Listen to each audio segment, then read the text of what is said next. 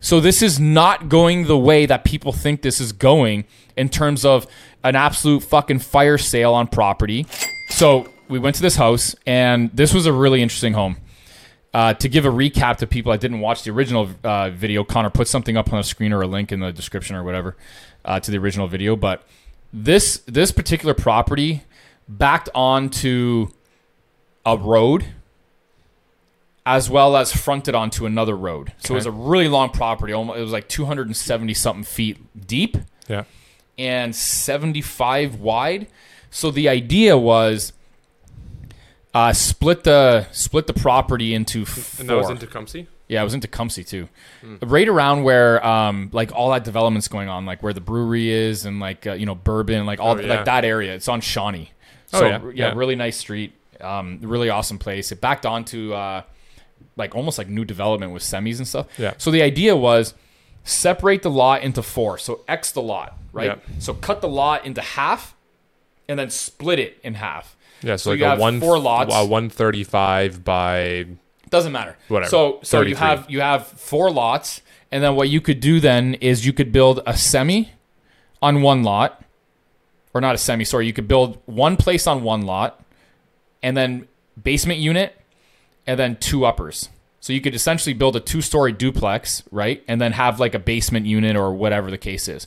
So you could do that on both lots. Or on all 4 lots. For a total of like 6 units. So 6 and 6 in the front.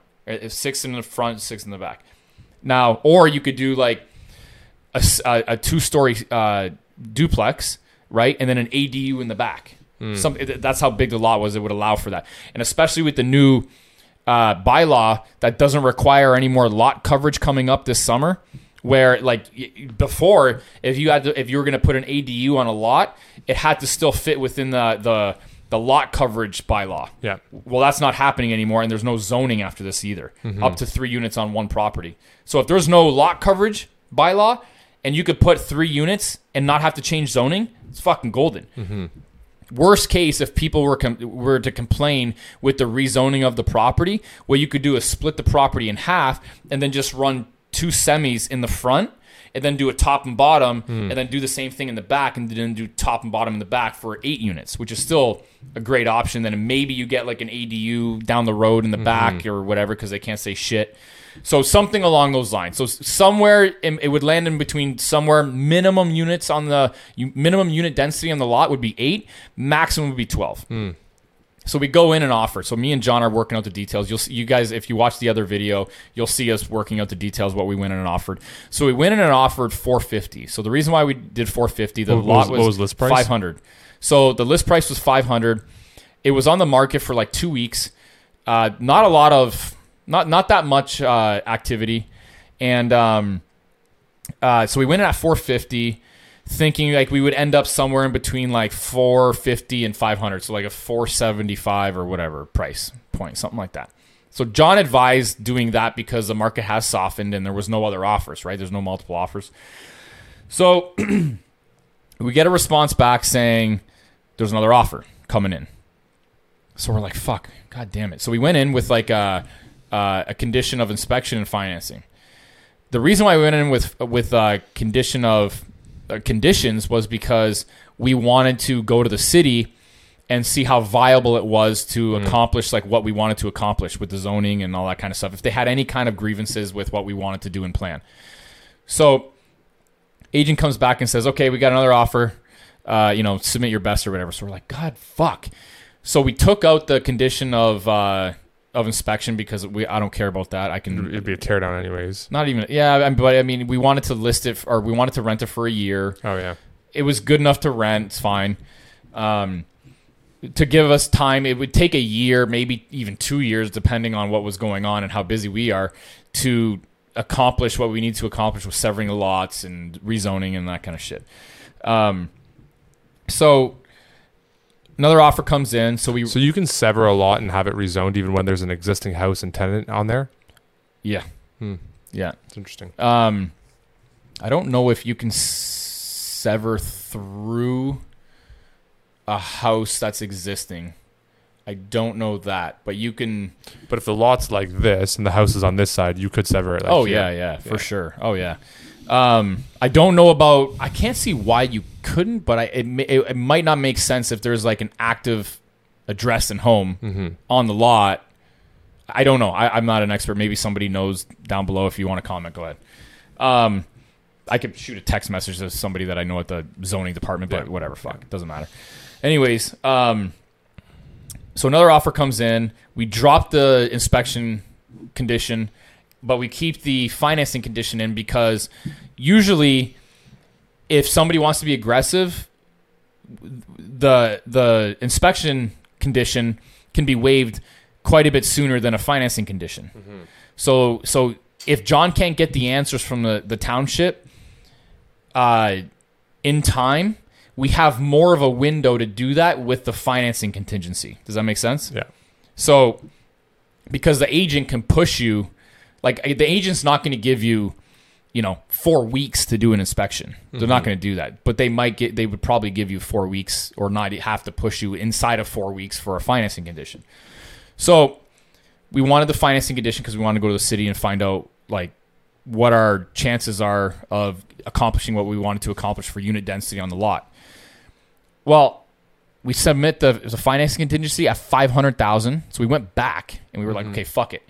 We want it to end up somewhere in between $450,000 and $500,000, but I'm not going to cry about $25,000 because in the grander scheme of things, it's fuck all. Right? Yeah. You know how I operate. Yeah.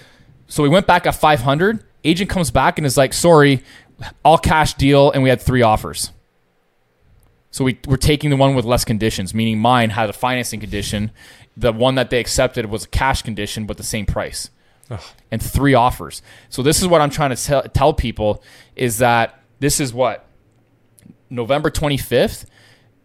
The market is not, I'm telling you right now, Scott is sending me screenshots of properties that have 14 offers on it, 20 offers on it.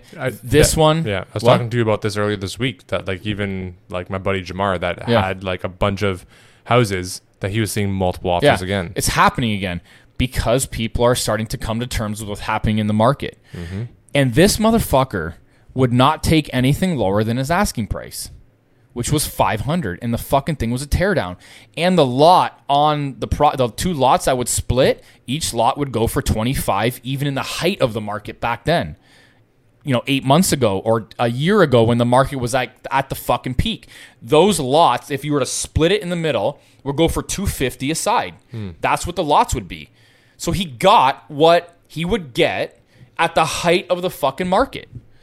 So this is not going the way that people think this is going in terms of an absolute fucking fire sale on property. And we're going to have like mass foreclosures. It's just not. And I saw this the other day too, and people were like, oh, I can't wait for the fucking wave of foreclosures to come. And some guy was like, there's actually nothing indicating this is going to happen. And I fully agree. There's more indicators right now that show the market is going to continue going up, maybe not at the speed it was, but it's going to continue going up from here versus going down from here. There's way more indicators showing it's going to go up than down. Way more. But people seem to think that it's going to continue to go down or it's going to tank over a certain amount of years. And here we are again. Yeah. And then what's going to happen? Those people are going to get fucking burned on opportunities and opportunity cost because they never fucking put their capital into something now when is actually arguably the bottom of the market of what we're seeing now. And seriously, like at the end of the day, okay, the market dips another, say they increase rates by another percent, call it, right? That's only like an eighth of a percent, or that's only like an eighth of a percentage move from, no, I wouldn't say eighth. I would say like, 10 to 20% move for what rates are now. You know what I'm saying? So if they're not going up that much more to really swing the pendulum, even though it would swing the pendulum somewhat, but not as much as when it went from 2% to 5%. Yeah. The rate shock is over. So I don't understand what people are waiting for.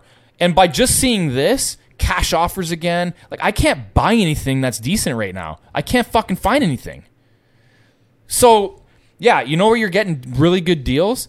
on shitty properties in shitty locations. That's it. I don't think this is going the way that people think it is. I just don't.